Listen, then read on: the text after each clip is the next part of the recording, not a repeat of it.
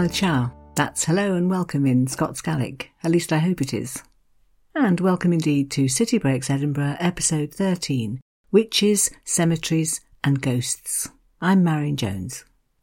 You'll find, I think, that as soon as you start reading about Edinburgh and the sort of tours you could do when you get there, the subject of ghosts will keep coming up.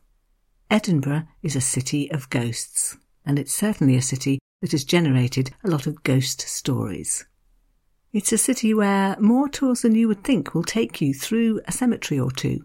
And it is also a city with a rather ghastly history of witches and burning women who people claimed were witches. And so I thought I'll combine all three of those things into one episode. What is it about Edinburgh? I think it's partly the dramatic setting, what Walter Scott's son-in-law called its majestic gloom. It's also perhaps the tenements, those tall, dark, spooky buildings with the little alleyways between them where all sorts of dreadful things might happen. And I think it's probably the history of the city as well, because it doesn't take you long to start unearthing stories of violent deaths. Christopher McNabb, author of A History of Edinburgh, explains this rather well. Quote, "Whether or not you believe in the visitation of spirits, it is easy to understand where the city gets its spectral reputation. On the most ghoulish level, Edinburgh has seen epic amounts of blood and death within its streets, courtyards and wynds, often with torture as an added horror. A restrained list of some of these ghastly events includes the execution or murder of nobles and court officials, such as David Rizzio, Lord Darnley, Sir William Kirkcaldy of Orange, the Earls of Morton, Montrose and Argyll, acts of social violence, such as the slaying of Covenanters during the killing times of the late 17th century, the grotesque series of witch burnings in the 16th century, visitations of the Black Death from the 1300s, and the occasional large fire thrown in for good measure." So, having set the scene, the plan for the episode is to start with the witches, at the real end of the spectrum, if you will, not possibly because they were witches, but because they certainly were burnt as such, and then to move through cemeteries, which kind of spans the other two topics. They're real enough, but they've got lots of ghostly stories attached to them, and then to move on finally to some of the ghost stories connected to the city of Edinburgh. And I have actually found a whole book of such, which I'll be recommending to you, and I've picked out one or two little snippets to read. So, the witches then, did they exist? Well, it's certainly true that women were prosecuted for witchery and burned to death as punishment. When you go to the castle, if you stand at the opposite end of the castle esplanade from the castle itself, you will see a little drinking fountain in a wall known as the Witches' Well, and on which rests a plaque telling you that it is in memory of 300 supposed witches who were strangled and burned at this very spot between 1492 and 1722.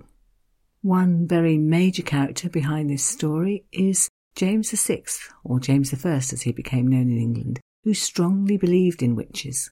His obsession seems to have started when he went on a ship off the coast of Scotland to meet his future wife, Anne of Denmark. Unfortunately, there was a storm which nearly sank the boat, and he was quick to blame the whole thing on witches. It wasn't, as the rest of us might think, anything to do with the Scottish weather. It was because witches had been casting spells against him. He pinpointed what he said was a coven of witches living somewhere near North Berwick and had them questioned in that 17th century way, to the point where they confessed to all sorts of things, to defiling themselves in various sordid rites, as the wording put it. I'll let Michael Fry, author of Edinburgh, A History of the City, take up the story. Under this fearsome questioning, the women described how the devil had commanded them to make a waxen image of the king and to chant over it, "This is Jamie the Saxt, ordered to be consumed by a noble man. At that the devil did greatly inveigh against the King of Scotland, calling him the greatest enemy he hath in the world." The women said they were commanded to dig up buried corpses and wrench off their limbs, tie them to rats and throw the whole lot into the sea, and that this would raise storms to sink the royal ship. James absolutely believed all of this, saying, "There's a fearful number of these detestable slaves of the devil at this time in this country."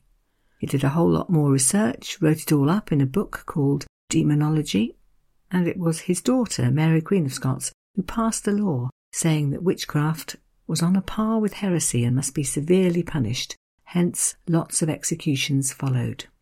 Witch-finders, as they were called, were appointed, who of course had to earn their salary by finding plenty of witches, and the sad result of all of this was that between the years of 1590 and 1722, 4,000 women were executed in Edinburgh on the charge of being witches. The toll is one of the highest in the whole of Europe. So, who were these unfortunate women? I dug up lots of stories, and I've picked out one about a lady called Agnes Finney to recount. When she was prosecuted in 1644, there were 20 charges against her. Let's hear a few of them. So, there was the quarrel with her neighbour's son. The son called her Agnes Winnie. Agnes was insulted. Her name was Agnes Finney. They argued. 24 hours later, the young man lost all feeling in his left side and became bedridden. Within a week, he had died. And whatever else the causes could have been, this was all laid firmly at Agnes's door. She had another argument with one Robert Watt, who was a deacon of shoemakers, so had a position of authority in Edinburgh, and he had fined Agnes's son-in-law for rowdy behaviour. She retaliated, I love this phrase, by, quote, hitting him over the head with her cap. And within days his business was going fast downhill. She was rather pleased about this, having fallen out with him, and she said this would continue unless he paid back the fine, which he duly did, at which point business began to pick up, and so this was said to be evidence again of her supernatural powers. In yet another quarrel, this time with one Margaret Williamson, Agnes apparently shouted out to the devil to ask him to blow her blind. Margaret Williamson did indeed become blind, and it wasn't long before people were muttering yet again about Agnes and witchcraft. This is all related in a book called Ghostly Tales and Sinister Stories of Edinburgh. I'll be putting the details of that in the show notes. And while there's a certain pleasure in bringing our 21st century sophistication to this tale, the conclusion makes for grim reading. Quote, finally, Agnes Finney was accused of having consulted and consorted with the devil for 28 years, and of boasting that she was a rank witch, that is, a grand, proud and noble witch. She was condemned to be worried, the words written in inverted commas, the explanation in brackets, strangled, at the stake, and then burned to ashes. One of 4,000, as I said earlier. The last witch, perhaps we'll put that in inverted commas too, was burned in Edinburgh in 1722. But as late as 1770, so 50 years later, the word witchcraft was still being mentioned when laws were drafted. And you will notice too the vastly anti-women sentiments in this extract, which I'm going to read. Just listen to this, an extract from the Act of Parliament 1770. Quote, all women, virgin, maid or widow, that shall betray into matrimony his Majesty's subjects by means of scents, paints, cosmetics, artificial teeth, false hair, hoops or high-heeled shoes, shall incur the penalty of the law, now enforced against witchcraft, and the marriage shall be null and void. And I read too that witchcraft as a crime was still on the statute books until the early 20th century. So let's move on to the less disturbing topic of cemeteries, of which there are lots in Edinburgh. You will soon notice that any nighttime tour of Edinburgh takes in at least one of them, usually Greyfriars Kirk Cemetery. But before we get to that, there are a couple of others I'd like to mention too. The first one being Colton Old Burial Ground, described in the Rough Guide as a, quote, picturesque assembly of mausoleums and gravestones, tucked behind a line of high, dark, forbidding walls. Very Edinburgh, and not for the faint-hearted. But if you do go up there, there are a couple of interesting things to look out for. The grave of David Hume, for example, the Scottish philosopher known for works like Treatise of Human Nature, and, crucially in this context, an atheist, someone about whom the authorities were so worried that they had his grave guarded for 8 days after he'd been buried because they were fearing public hostility.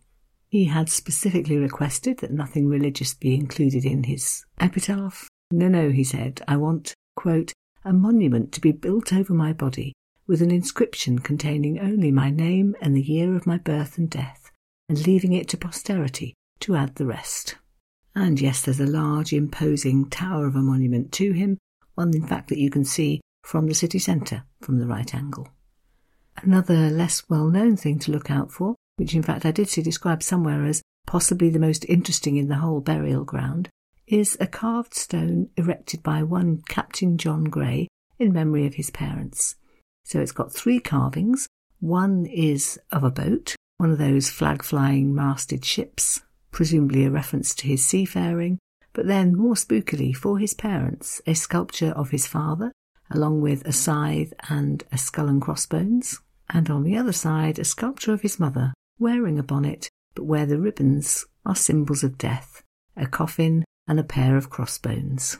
As well as all the graves, there's something called the Political Martyrs Monument, set up in tribute to a group of people known as the Friends of the People, who had campaigned for universal suffrage, votes for everyone. I have a suspicion they perhaps meant votes for all men, but anyway, and who, for their troubles, were tried and sentenced to 14 years deportation to Australia. Their crime? Unconscious sedition and treason, and all because they thought it shouldn't just be landowners who could vote, it should be everyone. So this huge obelisk was set up, with all their names listed on it, paid for by the Friends of Parliamentary Reform in England and Scotland in 1844. Again, another huge edifice, probably the first thing you'll notice when you go into the old burial ground, and visible too from various points down in the city. And here's an uplifting quote from one of the said reformers, or would-be reformers, Thomas Muir, who apparently said in a speech in the court itself on the 30th of August, quote, "I have devoted myself to the cause of the people.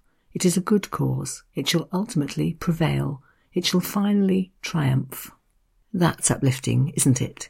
I'm afraid I wasn't able to find out whether they ever came back from Australia, but at least the cause for which they fought came eventually to a satisfactory conclusion. Another churchyard that's worth visiting is Canongate Kirk Cemetery, down at the bottom end of the Royal Mile, an old, very established Edinburgh church, the church, in fact, where the Queen worships when she is in Edinburgh. Again, highly atmospheric, slightly overgrown, very old graves in that sombre Edinburgh granite, and a number of well-known things to look out for. The one the guidebooks always mention is something called the Coachman's Stone, erected in about 1770. I'm not entirely sure why it's in a cemetery, but it was erected in memory of the Canongate Society of Coach Drivers, who used to operate an 8-day Edinburgh to London route. And yet again, as well as the inscription on it, there is a carving of a skull. These Edinburgh folk do seem to have a very dark sense of, I was going to say humour, perhaps it's just a sense of mortality. Anyway, you might also look out for Adam Smith's grave, so the 18th century economist, the one who wrote The Wealth of Nations. More controversially, there is said to be, possibly, maybe, the grave of David Rizzio, the murdered musician and secretary of Mary Queen of Scots. But I don't think anyone's ever unravelled whether that was real or not. For a start, he was an Italian Catholic, so the question does remain, why would he be buried in a Protestant cemetery? Anyway, if you seek it out, it does represent a little piece of history. There is too the grave of the poet Robert Fergusson, whom you might remember was very well known in Edinburgh, even though he died at the very young age of 24. He died in poverty, was buried here without a headstone, and, as I think I was saying in one of the earlier episodes on Edinburgh's writers, one Robert Burns, no less, took it upon himself to pay for the headstone, which he felt Fergusson deserved, and to write himself the epitaph to be engraved on it, which reads as follows: "O thou, my elder brother in misfortune, by far my elder brother in the muse, with tears I pity thy unhappy fate." And on your way in, or indeed out of the cemetery by the front gate, do pause to have a look at the statue, bronze life-size statue of Robert Fergusson, set into the pavement in, I think, 2004. And yes, the greatest of the three in terms of things to see and historical reputation is certainly Greyfriars Church, just a little way up a hillside from the Grassmarket on the opposite side from the Royal Mile. Visited, I think, on all ghost tours in Edinburgh, famous particularly for two things, the Burke and Hare grave robbing story and Greyfriars Bobby, where there are lots of other things to seek out too. People talk, for example, about the grave of bloody George Mackenzie, Lord Advocate to Charles II, the man who organised the persecution of Scotland's Presbyterian Covenanters, a period of such violence and butchery that it became known as the Killing Time. Some 400 Covenanters were imprisoned here by Mackenzie, many of them executed, also here, hence the Martyrs' Monument which you will find in the kirkyard. You will notice some strange things known as vaulted tombs, so tombs with little walls built around them and locked railings blocking the entrance, a deterrent to grave robbing. Another precaution that was taken against this dreadful practice was known as mort safes, a sort of iron cage erected over a grave when it had been newly filled, which could be locked so that no one could get inside, and it would only be removed once the corpse inside was deemed to have rotted past the point when it would be of any interest to grave robbers, because they would no longer be able to sell it on to the medical profession for their research. Yes, indeed, quite gory. Another grave which current generations like to seek out is that of one William McGonagall, said, even on the Scottish Poetry Library website, to be possibly, quote, the world's worst poet. There's more about him in the episode on more Edinburgh writers. For here, I'll just mention again that the reason people seek his grave out is because, of course, that name is said to have been taken as an inspiration by J.K. Rowling, no less, and used for Professor McGonagall in the Harry Potter books. It is quite nice to know that although he was ridiculed during his own time, he's found a measure of fame 150 years or so after his death. It is, I think, the story of the body snatchers that people are most gripped by when they go and visit this cemetery. So you have to remember that Edinburgh, of course, was a well-known centre of medicine, lots of doctors, lots of people doing research, and it became a tradition in the 1800s that after a hanging, the body of the unfortunate criminal would be taken to the medical laboratories to be used for research. But this practice diminished because gradually the punishment was less often hanging and more often deportation. There was no longer the supply of bodies to the medical laboratories which doctors required, and, as Duncan J.D. Smith puts it in his book Only in Edinburgh, quote, unscrupulous criminals perceived a gap in the market and began digging up bodies from churchyards and selling them to anatomists. As you may imagine, the public was horrified by this. A solution of sorts was devised with the mort safes just described. The 1832 Anatomy Act also made it illegal to use corpses for dissection. But, as Duncan Smith described, there was always a way round these things. In this case, the story particularly of the infamous pair of criminals, Burke and Hare. Two Williams, William Burke and William Hare, both Irish immigrants, who, not content with robbing graves, took to murdering people, it's believed to be at least 16 victims, and taking the bodies to a respected Edinburgh doctor, one Dr. Knox, who was willing to pay for them so that he could use them in his dissection classes. They were eventually caught, and the story took a slightly unusual turn.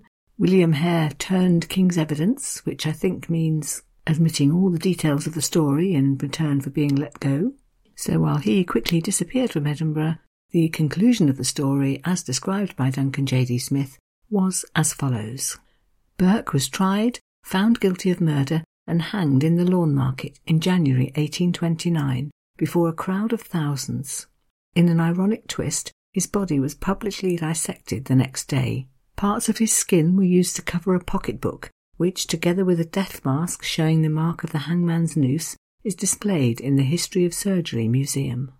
A fact I believe I mentioned in the museum's episode, and you can also see Mr. Burke's skeleton and a life mask of Hare in the Anatomical Museum run by the University of Edinburgh. And while we're on the story of body snatching, you can find lots more similarly grisly tales in a book called Ghostly Tales and Sinister Stories of Old Edinburgh, written by 3 guides from the Mercat Tours Company, Alan Wilson, Des Brogan and Frank McGrail, and here is a little story taken from that. It actually has a happy ending and it's called Saved by the Snatchers, and when in the opening lines it refers to the last century, I think that means the 19th century. Okay, here goes. The body of a wealthy woman was buried in Greyfriars Kirkyard one day around the beginning of the last century. The newly dug grave was duly visited by that educationally motivated band of men the body snatchers. Excavating at speed, as they always did, their eyes were soon dazzled by the sight of a number of valuable rings on the woman's hand. A small saw was taken from their indispensable bag of tools. The act of severing the fingers began. To their horror, the dead, in inverted commas, woman sat up in her coffin and let out shrieks of pain which echoed as far as Candlemaker Row. The sacrilegious pair took to their heels and fled. It appears that the old woman had been buried in a trance, an occurrence said to be common at a time when doctors' certificates of death were not the essentials which they are now. The old woman survived. And then lastly on Greyfriars Kirkyard we must of course mention Greyfriars Bobby. I told his story too in an earlier episode and mentioned, I think, that there's some doubt on the actual details, perhaps an idea that the story has grown a little in the telling, but for this episode, and we are perhaps suspending belief to a certain extent, I thought it would be nice to go back to the original version, retold by Christopher McNabb in his book A History of Edinburgh. He does open by admitting that, quote, the facts about Greyfriars Bobby are uncertain, but there is no doubting that this small Skye Terrier has become one of Edinburgh's most enduring popular heroes. He goes on to explain about John Gray, the night watchman for Edinburgh City Police, who had a little companion, Bobby the Terrier, who went everywhere he went for several years, and who, when John died of TB in February 1858, is said to have sat by his master's grave in Greyfriars Kirkyard practically all the time. To quote Mr. McNabb, rain or shine, winter or summer, Bobby refused to leave the grave except for one excursion away for a meal, which was taken, so people said, at the sound of the 1 o'clock gun. The kirk gardener erected a shelter across John's grave to provide the dog with some measure of protection from the elements. Christopher McNabb goes on to explain that Bobby's devotion drew the crowds. Everyone was talking about it, and a few years later, when a law was passed saying that every dog that didn't have a licence had to be destroyed, he was so popular that the Lord Provost himself, one Sir William Chambers, stepped in and paid for the licence. And to go back to Christopher McNabb's retelling, quote, Bobby kept his vigil until his death in 1872, aged 16. A year later, a statue of Bobby was unveiled outside Greyfriars, the legend reading, Greyfriars Bobby died 14th of January 1872, aged 16 years. Let his loyalty and devotion be a lesson to us all. So yes, I think a visit to Greyfriars Kirkyard is definitely a must. So the gruesome trilogy of words in the title of the episode has now been 2/3 covered, witches and cemeteries, which brings us to ghosts. And there is no shortage of ghost stories surrounding Edinburgh. I noticed that quite a few of them seem to centre around the city's theatres. For example, the Theatre Royal, which was opened in 1769, soon acquired a ghostly reputation. It was said that after each evening performance, strange noises would be heard, said to be phantom actors performing to an empty house. Not to be outdone, the Royal Lyceum Theatre opened in 1883 with a performance of Much Ado About Nothing starring Ellen Terry, and she is said to return occasionally as a ghost dressed in blue all these years later. The Edinburgh Playhouse is haunted by a ghost called, wait for it, Albert, who's thought to be either a stagehand known to be killed in an accident, who just couldn't keep away, or possibly a night watchman who committed suicide.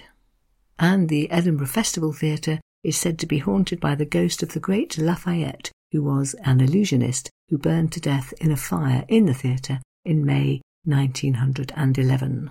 Whether you believe in ghosts or not, I think you can conclude from those tales that working in the theatre brought a certain amount of danger into your life.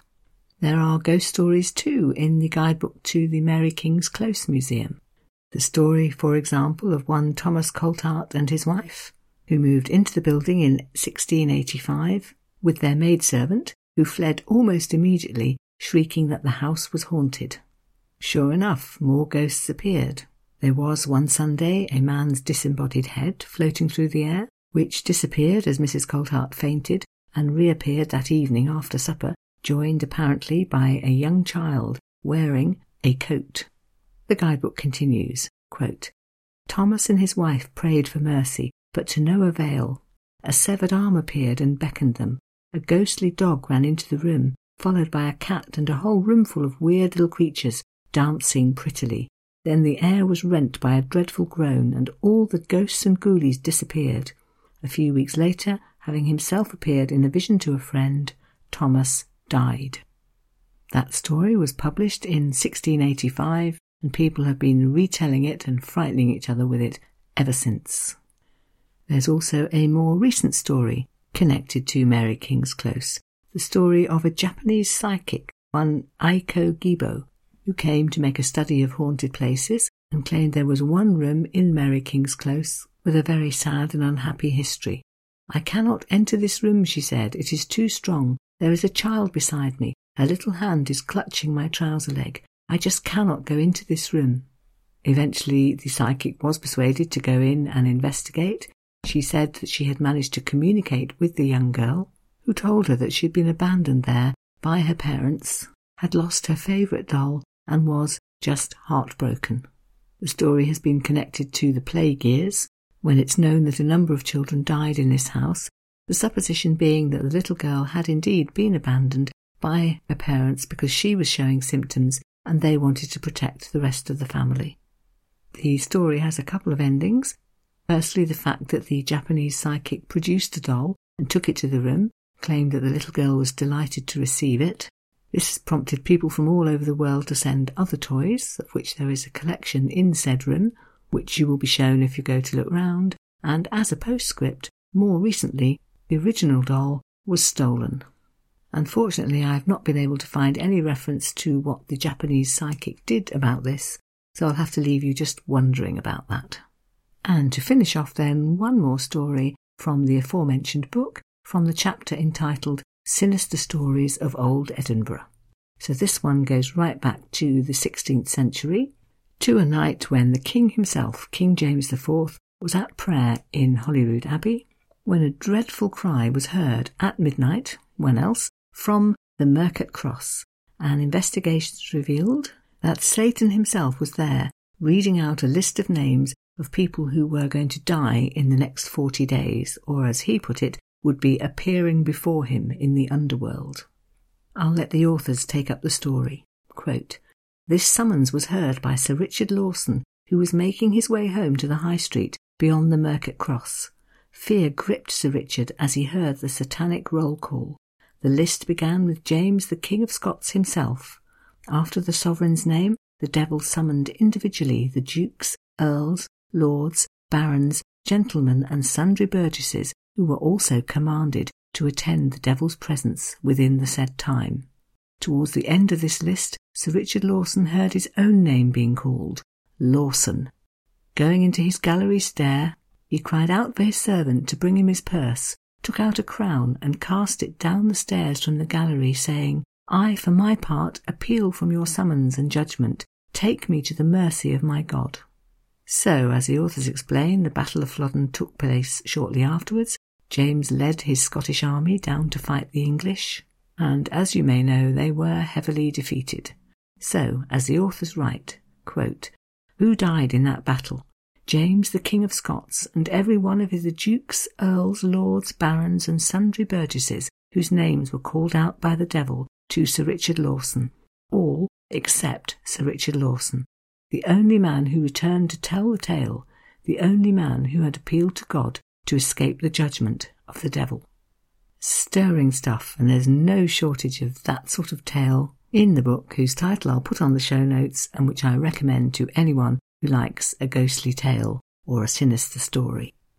So then, that's more or less it for today.